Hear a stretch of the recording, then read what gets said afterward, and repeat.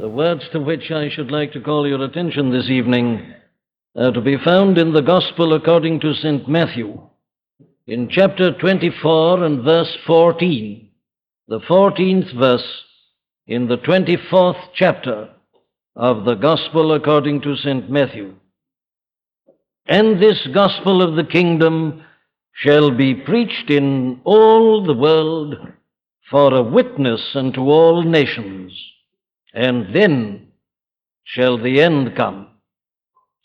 And this gospel of the kingdom shall be preached in all the world for a witness unto all nations, and then shall the end come. Now we are considering this great and momentous statement that is contained in this verse.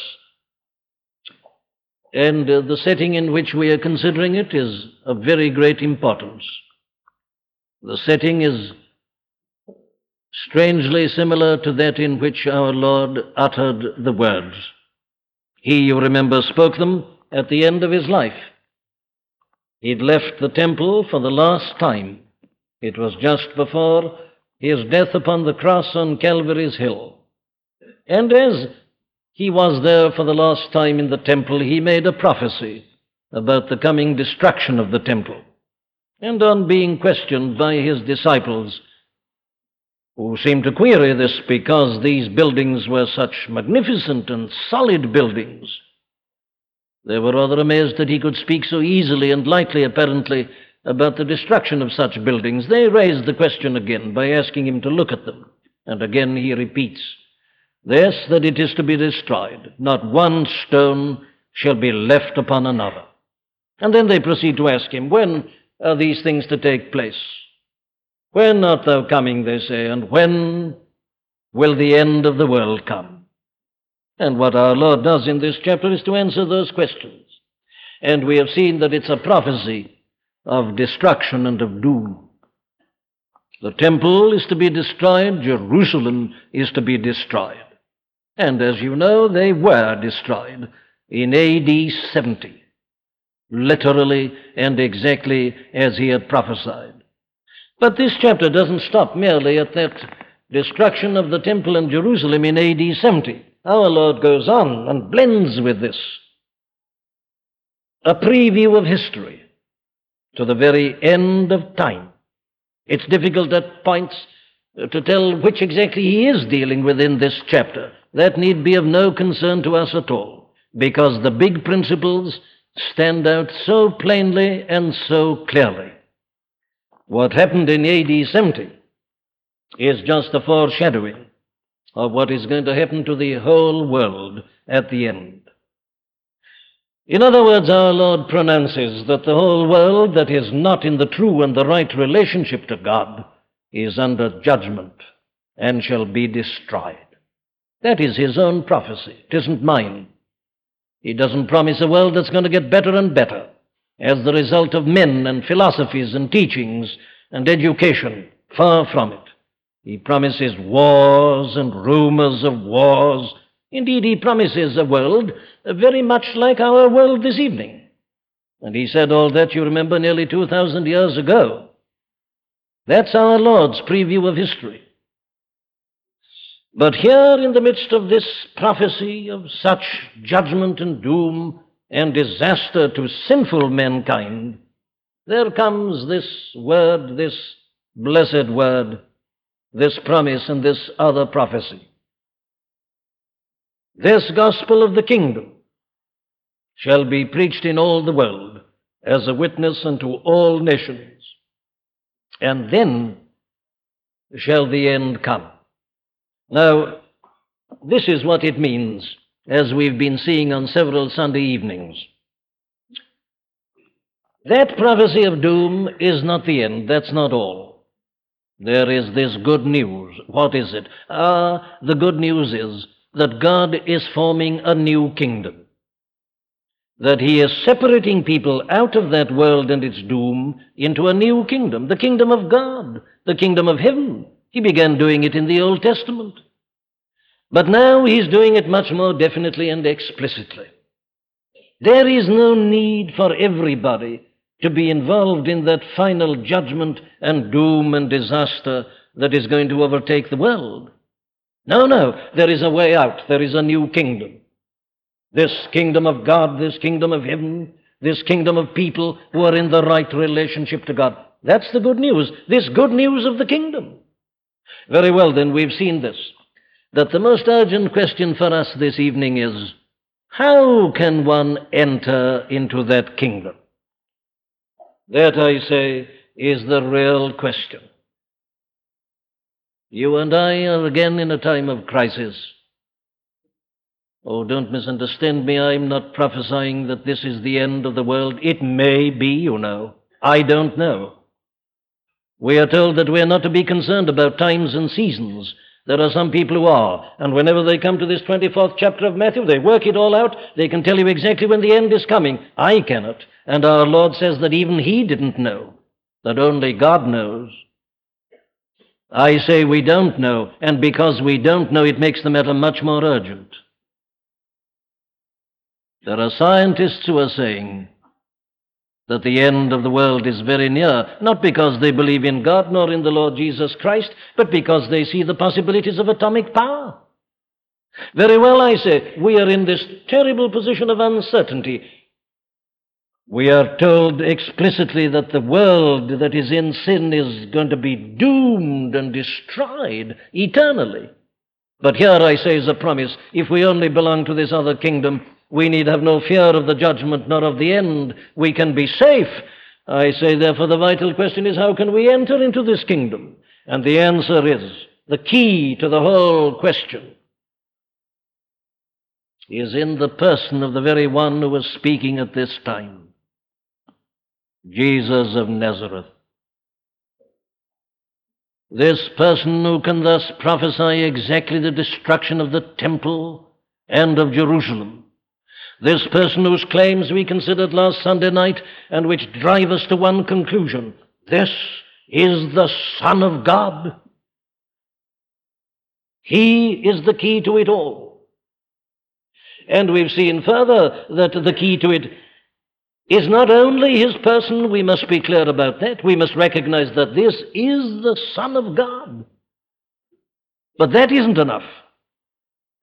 Is it His teaching then, says someone? Has He come into the world to give us a teaching which, if we but follow it, will admit us into the kingdom? We have seen likewise that it isn't that also.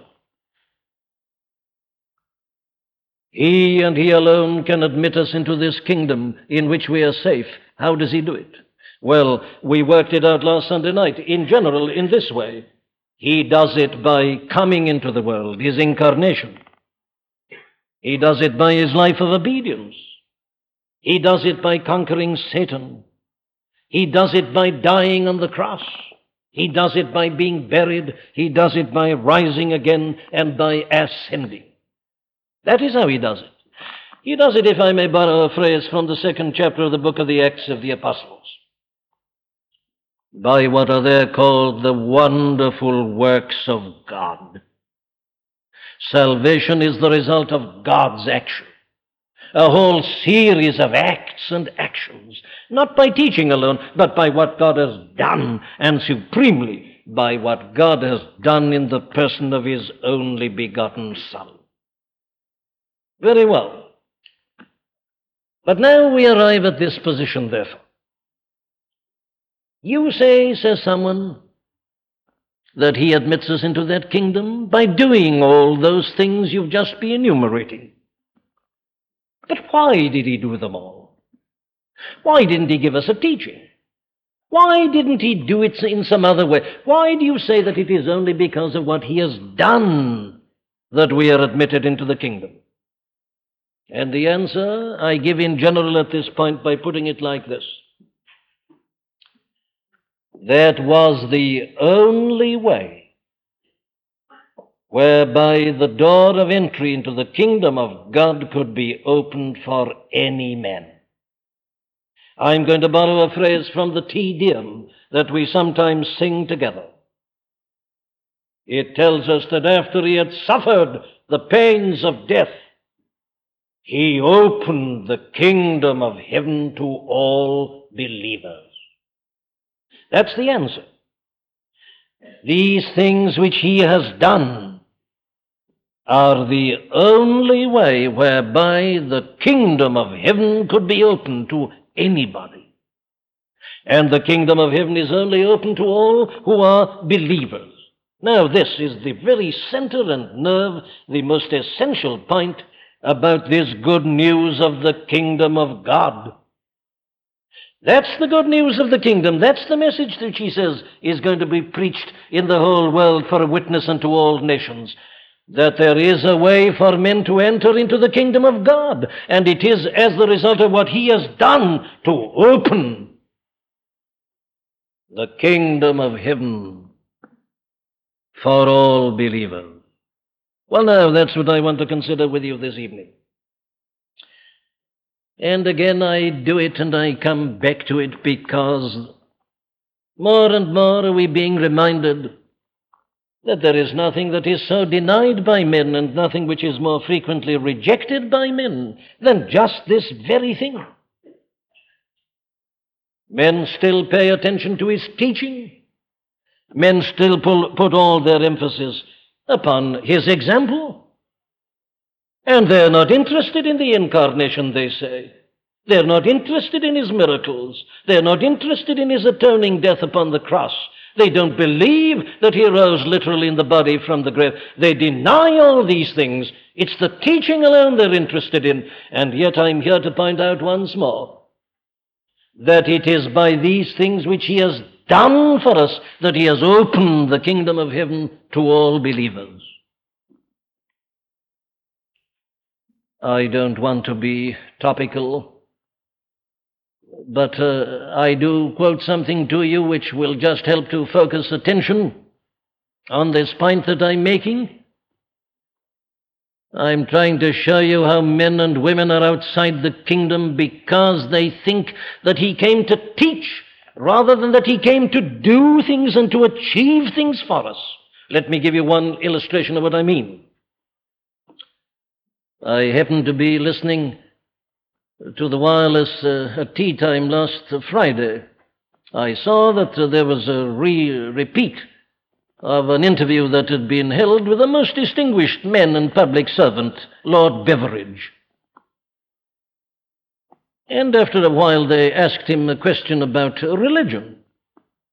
And this is what he said. He said that he'd never been baptized. And then he went on to say this. He said, my father, he said, was the greatest Christian who's ever lived. But of course, he said, he was a complete unbeliever.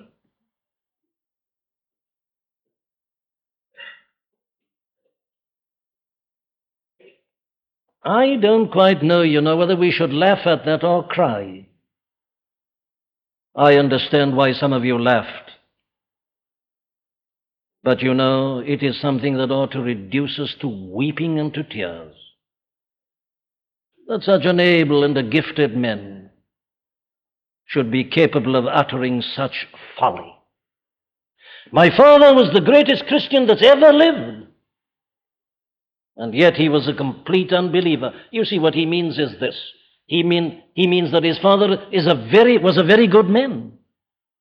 And that in his opinion, his father approximated more closely to the ethical, moral teaching of the Sermon on the Mount in the New Testament than any man he's ever known. That is what makes a Christian, according to him. But of course, he says, as regards your creeds, as regards believing in the deity of the Lord Jesus Christ and the incarnation and the two natures in one person and the atoning death and the resurrection, he didn't believe a thing. He denied it all. The greatest Christian who's ever lived, and yet, of course, a complete unbeliever. Now, my dear friends, I am only mentioning that because, you see, it's such a perfect illustration of the point I'm dealing with this very night. It is, I say, by the things that he did that he's opened the kingdom of heaven to all believers. Let me prove it to you. Take this other view. Can't you see that a man who says a thing like that is not arriving at his definition of Christianity from the Bible at all? It's simply his own notion as to what Christianity is. Now, here is the question. What is a Christian? That's the question. Well, I think everybody must agree that the only way in which we can really decide what a Christian is to come to this book which we call the Bible. What other authority have we on this question save this book? I think everybody must agree with that. And this is the astonishing thing which we find, that thus distinguished and learned and exceptionally able men, with the Bible open before them, can arrive at a definition of a Christian that is the exact opposite of that which is taught in the Scriptures. Now, this is something they'd never do in any other realm or any other department. Give them any other textbook and they read it and they'll give you a true account of its message. But when they come to the Bible, there's only one explanation of what they do. It is, as Paul says, that they are blinded by the god of this world. And though they are giant intellects, they behave as fools. Now, this isn't merely assertion. I want to prove this to you. I say that a man who can make such a statement is completely misinterpreting the Old Testament and the New. I haven't time to take you through the evidence. Let me just give you some illustrations. The very first mention that is made of a promise and a gospel is in Genesis 3:15. What is it? Here is man, he's just fallen. He's become the slave of the devil. And what does God say to him? He says, now then there's going to be enmity between the seed of the devil and the seed of the woman. And yet he gives his gracious promise. Here it is. The seed of the woman shall bruise the serpent's head. That's the first bit of gospel in the Bible. You see, it isn't this, well, here you are, you've sinned and you've got yourself into trouble, and it's going to be a great fight between you and the devil, but I'm going to give you teaching, and if you only follow that teaching, and if you only imitate an example, you'll be saved and you'll be right with me. Not at all. The thing is going to be done by the seed of the woman who is going to bruise the serpent's head and finally destroy him. And in doing it, his own heel is going to be wounded. Go on with your Bible, and what you find everywhere there is the promise of the coming of a Messiah, a deliverer. It's the universal message. Everything is pointing forward to some great Shiloh that's going to come. There is going to be a king who will come out of the seed and the house of David. There is going to be a lion out of the tribe of Judah. It's all pointing to some person who's going to come and who's going to achieve a victory and set his people free. What do you imagine is the meaning of all we are told in some of the early books of the Bible about burnt offerings and sacrifices and all the blood shedding and the ceremonial which went on in the tabernacle and afterwards in the temple? Why is a lamb killed every morning and every evening? What's the meaning of the paschal lamb? Oh, I could take you through it all again. What's it all doing? Well, it's pointing forward to somebody who's coming, who is going to make a great sacrifice. It's all prophecy. It's pointing forward. And when you come to the works of the major prophets and the minor prophets, you really got the same thing. Comfort ye, my people, your God. Why? Is it because you're going to be given a teaching which is going to relieve you and deliver you because you carry it out? Not at all. Somebody's going to come. And he's so great that he needs a forerunner to go before him and to prepare the way. Every valley shall be exalted, and every mountain and high hill shall be made low. Make straight the highway of your God. All flesh shall see the salvation of God. God's going to do something. That's the message, universally. And then when you come to the New Testament itself, take the teaching of the Lord Jesus Christ. What does he teach? This is his message. The Son of Man, he says, is not come to be ministered unto, but to minister, and to give his life a ransom for many. That's why he's come. Listen to him again. As Moses lifted up the serpent in the wilderness, even so must the Son of Man be lifted up, that whosoever believeth in him should not perish. He doesn't say, you see, that if you only take his ethical teaching and imitate him and put him into practice, that you'll be saved. No, no. He must be lifted up as the serpent was lifted up in the wilderness, that whosoever looketh at him and believeth in him should not perish, but have everlasting life. Listen to him again. I am the good shepherd. What does the good shepherd do? Is he the greatest teacher? Is he going to give us a word which we've only got to put into practice to save our souls? No, no. I am the good shepherd. The good shepherd giveth his life for the sheep. That's what makes him the good shepherd, in contradistinction to the other, the hireling shepherd. He sees the wolf coming and he fleeth. But the good shepherd lays down his life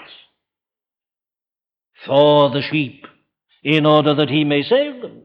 And then when you go on to the last chapter of Luke's Gospel, you find our Lord even speaking after his death and burial and after his resurrection. And what is his teaching? His teaching is this. And here he is speaking as the risen Lord. He's amazed that they hadn't understood the Scriptures. He said, you ought to have understood them. He opened their understanding that they might understand the Scriptures. And he said unto them, thus it is written, and thus it behoved Christ to suffer and to rise from the dead the third day, and that repentance and remission of sins should be preached in his name among all nations, beginning at Jerusalem. And yet I'm told that a man can be the greatest Christian that the world has ever known, who's a complete unbeliever in all these things. I ask in the name of common sense and reason and clear logical thinking, where do they get their definition from? They don't get it in the Old Testament. They don't get it from Jesus of Nazareth. Neither do they get it from the apostles in all their teaching. Work your way through the book of the Acts of the Apostles, and you will find that everywhere they preach him as crucified.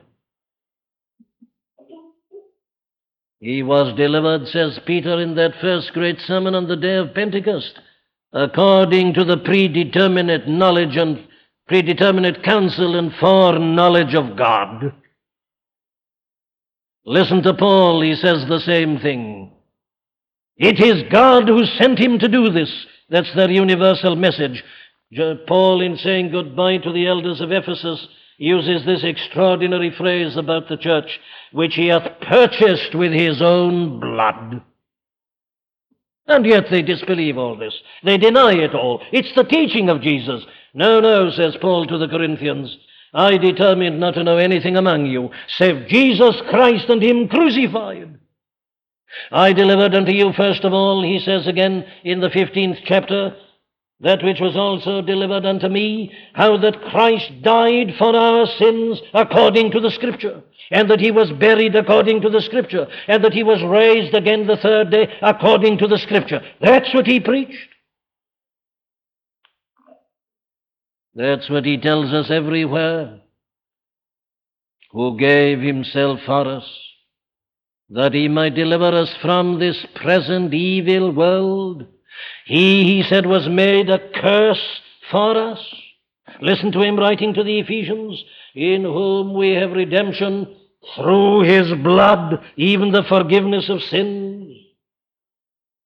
Who hath made both one and reconciled them by the blood and the death of his cross, in Ephesians 2, same in Colossians 1. Did you notice it there in that second chapter of the Epistle to the Hebrews? Same thing. He was made a little lower than the angels. What for? That he might teach us? No, no. That he might taste death for every man, for the suffering of death. Knowing this, says the Apostle Peter, that ye were redeemed from your vain conversation received by tradition from your fathers, not with gold or silver or such things, but by the precious blood of Christ, as of a lamb without blemish and without spot, who, he says in chapter 2, his own self bare our sins in his own body on the tree, that we, being dead to sin, should live unto righteousness, by whose stripes we are healed. Yes, he says in chapter 3, verse 18, that he gave himself for us that he might bring us to God. Ask the Apostle John, and you'll find he says the same thing. The blood of Jesus Christ, his Son, cleanseth us from all sin and all unrighteousness. He is the propitiation for our sins, and not for ours only, but also for the sins of the whole world. Go on to the book of Revelation, and what you find, it's the same story. Unto him that loved us and washed us in his own blood. I don't apologize for having kept you with these lengthy quotations. I'm driven to do this because of the folly which is spoken. The idea that a man can make himself a Christian, and that by reading the teaching of Christ and following his example, he can make himself a Christian, is a denial of the whole Bible from beginning to end, and yet men of intelligence are still saying it. No, no, you don't enter the kingdom of God in that way. There is only one way of entry. It is by suffering the pangs and the agonies of death that he has opened the kingdom of heaven to all believers. It is an utter, complete travesty of the New Testament and the Old Testament teaching. It is pure imagination. It is speaking as if this book had never been written. It is denying the very words of Jesus Christ himself. And added to that, didn't we see together a fortnight ago that there is nothing that so condemns us as the teaching of Jesus Christ? What is his teaching? I've got to be poor in spirit. I've got to mourn. I've got to be conscious of my sin. I've got to be meek and merciful. I've got to hunger and thirst after righteousness. I've got to become as a little child, feeling my utter helplessness. I've got to be born again. How utterly monstrous and ridiculous to say that a man can follow the teaching of Jesus and deny the facts about him.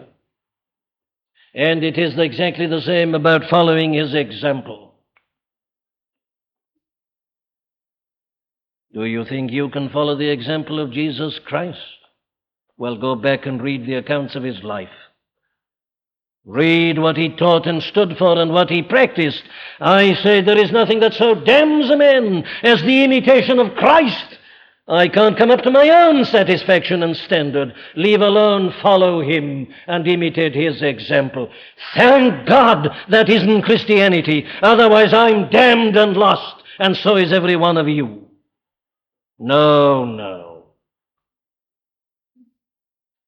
It is by doing what he's done that he has opened the kingdom of heaven to all believers. What's it mean, says someone? Well, let me put it to you. Forget all about the misunderstanding. Let's look at it positively. The question somebody asks me is, yes, you've talked about the incarnation, but why did the Son of God have to come into the world? Why couldn't he save us without actually coming into the world and being born as a babe in Bethlehem and growing up as a little boy and acting for all those years as a carpenter? Why must all this have taken place, these facts to which you're calling our attention? And you know, the answer is very simple according to the teaching of the Bible. It's this. He had to do all that because the only way to save anybody was to start a new humanity, to start a new human race. You see, this was the problem. The whole of the human race was condemned in Adam. The first man, the first Adam. He was the whole of humanity. He was the representative of the whole of humanity. God addressed him. God made a contract, a covenant with him. He represents the whole of humanity. But he fell, he sinned, and punishment came down upon him, and the whole race has fallen in Adam. Whether you like it or not, that's the truth. And that's why every child born into this world is born in sin and immediately proceeds to sin. We are all members of Adam's fallen race. That's the teaching of the 5th chapter of the Epistle to the Romans. It's the teaching of the 15th chapter of the 1st Epistle to the Corinthians. As in Adam, all died. As by the one man sin entered into the world, and death by sin, because all men have sinned. That's it. That is the position of the whole race, and that is the only explanation of the state of the world tonight. Why is it that the world is as it is in spite of all our educational efforts and all our social efforts, in spite of all our beverage schemes and all the state schemes that have emanated from them, our welfare state, of which he is rightly the architect? Give him full credit for it all. But the question is, why in spite of all this is mankind as it is the world as it is? And there's only one answer. It is because it's all fallen. We have all fallen in Adam. And the only way of saving any one of us is that there should be a new humanity. Somebody must stand before God and give satisfaction. We need another Adam. We need another representative. We need another head, another man who can stand for us. Even as the first caused our fall, another who can raise us up and save us. And as John Henry Newman put it in the hymn we last sang, and though he became a Roman Catholic and we disagree with so much of his doctrine, here he's giving us the very heart of the matter. He saw it, he believed it. O loving wisdom of our God, when all was sin and shame, a second Adam to the fight and to the conflict came. Nobody else could do it. Read your Old Testament and you'll see their failure. Look at them, patriarch after patriarch, king after king, prophet after prophet. The devil defeats them all. Not one of them can save himself or deliver anybody else. Not one of them is big enough and strong enough to represent us and to set us free. We need another Adam, a new start, a new humanity. Someone to represent us in the presence of God and to redeem us. And the Son of God came into the world in order to do that very thing. No one else could do it. There was none other good enough. So he came into the world. Yes, and this is the key, you see, to the whole of his activity. But why did he come into the world, do you say? And if he did indeed come into the world, why didn't he suddenly appear in it? Why did he have to be born of the Virgin's womb? Why that? The explanation is simple. Did you notice it there in the 2nd chapter of that epistle to the Hebrews? Here it is. For as much then as the children are partakers of flesh and blood,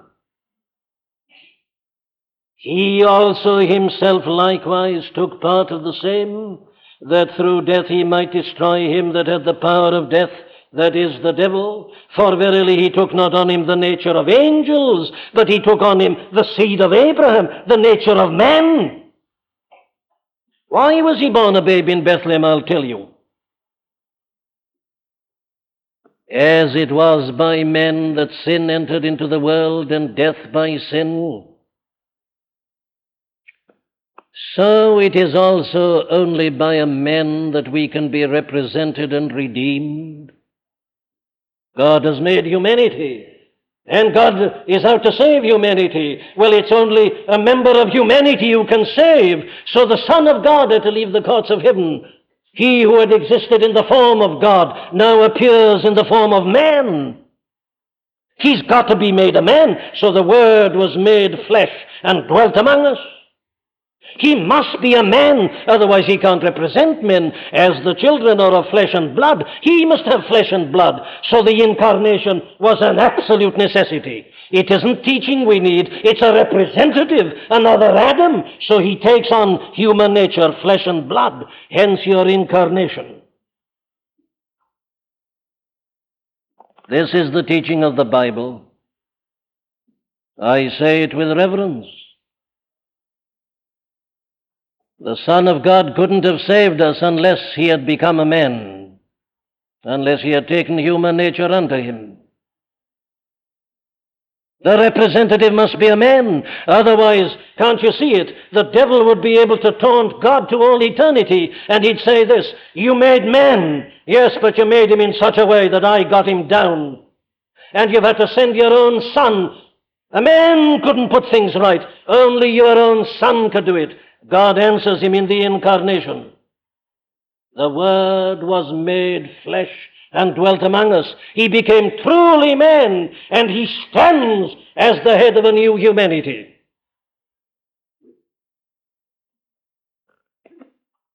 And so, having come in that way,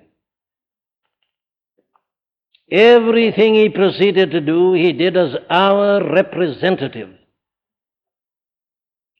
He wasn't acting for himself, he was acting for us. He's been made flesh that he might stand as our representative before God, as Adam had done, the first Adam at the beginning, a second Adam, yes, a last Adam, there'll never be another. He's the last, he's done it, there is no need for another. The first man, Adam, the second man is the Lord from heaven. Now then, he has done everything he's done, I say, as our representative. What has he done? He has done all the things that we should have done, the things that are essential before any one of us can stand in the presence of God and enter into God's kingdom and be safe. What are they? Here's the first. He has honored God's holy law and given a perfect obedience to it. God doesn't give his laws, as a pastime. When God gives laws, he means them to be carried out and to be obeyed. And God gave his laws to men, and men failed. And I say there is no reconciliation to God until the law is kept and the law is honored. So the Son of God came, and he was made of a woman, and he was made under the law to redeem them that are under the law. He gave a perfect, absolute obedience to God's holy law. He had no need to do it for himself. He did it for us. He has kept God's law for us who believe in him. What else? Well, it was equally necessary that he should be able to resist and to conquer Satan. The first men had failed completely to do that. Satan found him very easy play indeed. He listened to Satan and he fell. And no man can enter into that kingdom unless Satan be conquered, because he stands there preventing our entry. He gets us down, he misleads us, he deludes us by guile, as he duped Eve and Adam. So he has done with all the progeny of Adam and Eve. And before we can enter that kingdom, Satan must be resisted and conquered. And the Son of God came and he did it. Tempted 40 days and 40 nights in the wilderness, he routed him completely. The strong man armed has been overpowered and overmastered, and his armor in which he trusted has been taken from him. So he has removed that obstacle. And then we come to the grand climax of it all. Our ultimate problem is the problem of the guilt of sin, of no interest to the clever of this world, but of terrible and appalling interest to God. These clever people, they never talk about the guilt of sin. They gloss over their failures and their deficiencies and their defects and all the wrong things they've ever done. They never consider the question of guilt. They only talk about their goodness and about the wonderful things they do. But God has a record. He has books. The guilt of sin. And the Son of God came into this world and took unto him human nature in order that in the flesh he might deal with this problem of sin. How did he do it? Well, he began doing it, at his baptism. He went to John the Baptist one day, who was preaching a baptism of repentance for a remission of sins. And here goes Jesus of Nazareth to John and asks to be baptized of him. And John at once stands back and said, no. He said, I ought to be baptized of you. I don't baptize you. You ought to be baptizing me. Suffer it to be so now, said our Lord. For thus it becometh us to fulfill all righteousness. What does he mean? Oh, he is taking his place by our side. He has no sin to repent of. He has no guilt, but he's putting himself in our place. He's identifying himself with our sin. He puts himself into the place of repentance as our representative, not for himself at all. But that was only the beginning of it. Oh, the real work was done upon the cross, where he died. Why? What was happening there? Oh, let me put it like this. It's a theme that could keep us endlessly. God has pronounced a judgment upon sin, and the judgment of sin is death. And every pronouncement of God must be carried out. God is just. God has no dealings with sin. He cannot, God in his righteousness and his holiness, hate sin. And he has announced that the punishment of sin is death. It's God's own word. It isn't mine. And so before any one of us can enter into that kingdom, something has got to be done about the guilt of sin and this punishment that is pronounced on it, which is death. And our Lord realized that, you see. And that is why in the Garden of Gethsemane you can see him sweating drops of blood in an agony. What's the matter? Well, the matter is this. He turns to his Father and he says, Father, if it be possible, let this cup pass by. What's he shrinking from? Is it mere death? No. It is this separation from his Father that is involved in death and the punishment of sin that he's shrinking from. And so he says, if it be possible, let this cup pass by. Nevertheless, not my will, but as thou wilt. And on he went unto the cross.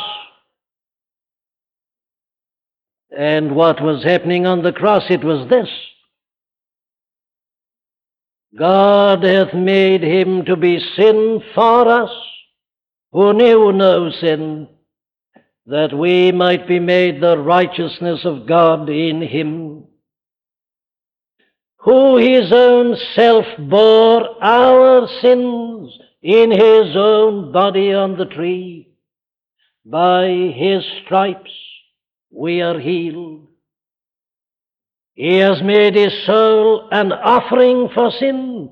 God hath laid on him the iniquity of us all. He is the Lamb of God that taketh away the sins of the whole world. That, my dear friend, is the good news of the kingdom. He was delivered for our offenses. He has stood in our place. He has died our death. He has received our punishment. He was our representative. And upon him has descended the chastisement of God. It was for us he was buried. It was for us he rose again, delivered for our offenses, raised again for our justification. The law fully satisfied, death vanquished, the grave conquered. He rises again as our representative and is exalted, seated at the right hand of God. We have an advocate with the Father, Jesus Christ the righteous. Now that, I say, is the history and the explanation of what he did. Why had he to come into the world and do all this, says someone? I've answered the question. We needed a new representative in every one of those respects. He has come, he has represented us in everything he did. He was made man and suffered and tasted death as man, that he might represent all who believe in him. And thus, I say, he has opened the kingdom of heaven to all believers. It is only those who believe in him and who believe in what he has done who are admitted into this kingdom. Not his teaching, his acts, taking human nature, born as a babe, fighting with Satan, agonizing in the garden, dying upon the cross. It is there, rising again to justify us. It is there, he opens the door of the kingdom to all believers. It is because of what he has done for us on our behalf. And because he has done it, we can be forgiven and reconciled to God. We can be clothed with his righteousness. We can become the children of God. We can have new life, a new nature, a new start. The Holy Spirit will dwell within us as he dwelt in him. That is the gospel. That is the gospel of the kingdom, this good news of the kingdom that is to be preached to all nations for a testimony and unto all people. What's it mean? It means this: that immediately we believe in him and trust to him and what he has done on our behalf, we can be delivered from this present doomed, damned world. We can be delivered from the power of sin. We can be delivered from the condemnation of God's holy law. There is therefore now no condemnation to them that are in Christ Jesus. We can lose the fear of death and the grave. We can smile at even the thought of the judgment. The terrors of law and of God with me can have nothing to do. My Saviour's obedience and blood hide all my transgressions from view. When the end comes, when doom is pronounced and the world is reeling to eternal damnation and destruction, we shall be safe and shining in the kingdom of God and of glory and everlastingly secure. That is the good news of the kingdom. This gospel of the kingdom shall be heralded, shall be preached. To whom? In all the world for a witness unto all nations. To whom are you saying, says someone, that we can be forgiven and reconciled to God and be born again and become the children of God and have the Holy Spirit in us and being able to resist sin and the world and Satan and smile in the face of death and be eternally secure. To whom are you offering that? Are you offering it to good men? Are you offering it to planners? Are you offering it to philosophers? Are you offering it to men who've never sinned? Are you offering it to men who are so moral that they feel that they can even satisfy God? No, I'm not. I am saying with the Lord Jesus Christ that such people, like the Pharisees of old, will be without the kingdom to all eternity. To whom am I preaching it? I am preaching it to those who are without strength. I am preaching it to those who are ungodly. I am preaching it to those who are sinners. I am preaching it to those who are enemies of God. If while we were enemies, we were reconciled to God by the death of His Son, those are the people to whom I'm preaching, not the good, not the righteous. They that are whole have no need of a physician, but they that are sick. I came not to call the righteous, these good, self-satisfied, egocentric men and women. No, not to them. I came not to call the righteous, but sinners to repentance.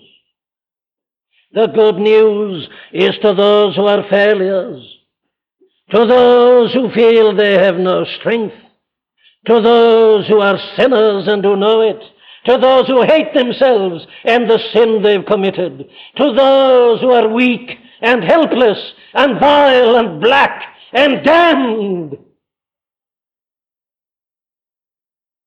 It is to them I preach it. And to them just as they are. I don't ask them to improve. I don't ask them to reform. I don't ask them to take up something. No, there's nothing for them to do. Why? Because He has done it all. He came, the last Adam, the second man, to be our representative, and He has done it all. He's kept the law. He is the righteous. He's conquered Satan. He's paid the price of sin. He's borne its uttermost penalty. He's conquered death and the grave. He's done it all. He's risen again to stand in the presence of God for us. There is nothing for you to do because He has done it all. This, thank God, is the gospel of the kingdom. The free grace of God to whosoever believeth. Nothing more. You needn't wait to rid your soul of any dark spot or blot. You needn't resolve anything. If you don't come as you are now, you'll never come at all. What I mean by that is this: that whenever you come, you've got to come empty-handed. You've got to come in your vileness, in your sin, in your helplessness. If you plead anything, you'll be rejected.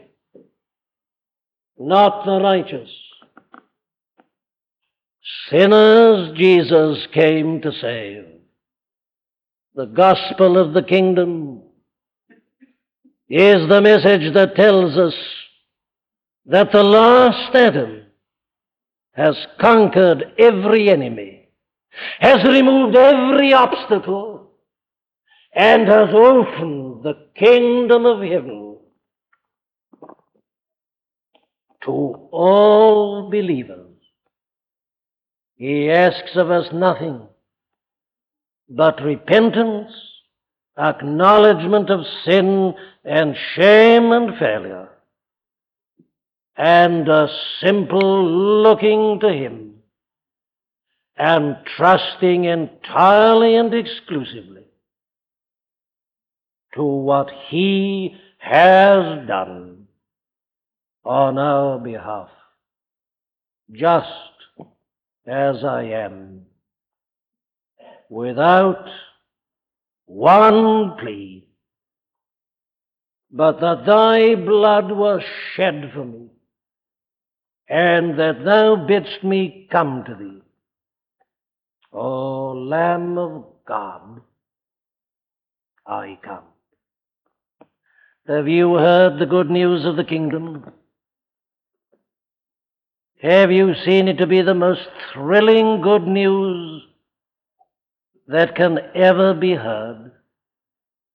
That you can be saved freely by the grace of God in Jesus Christ, without money, without price, without anything, except a realization of your need and helplessness,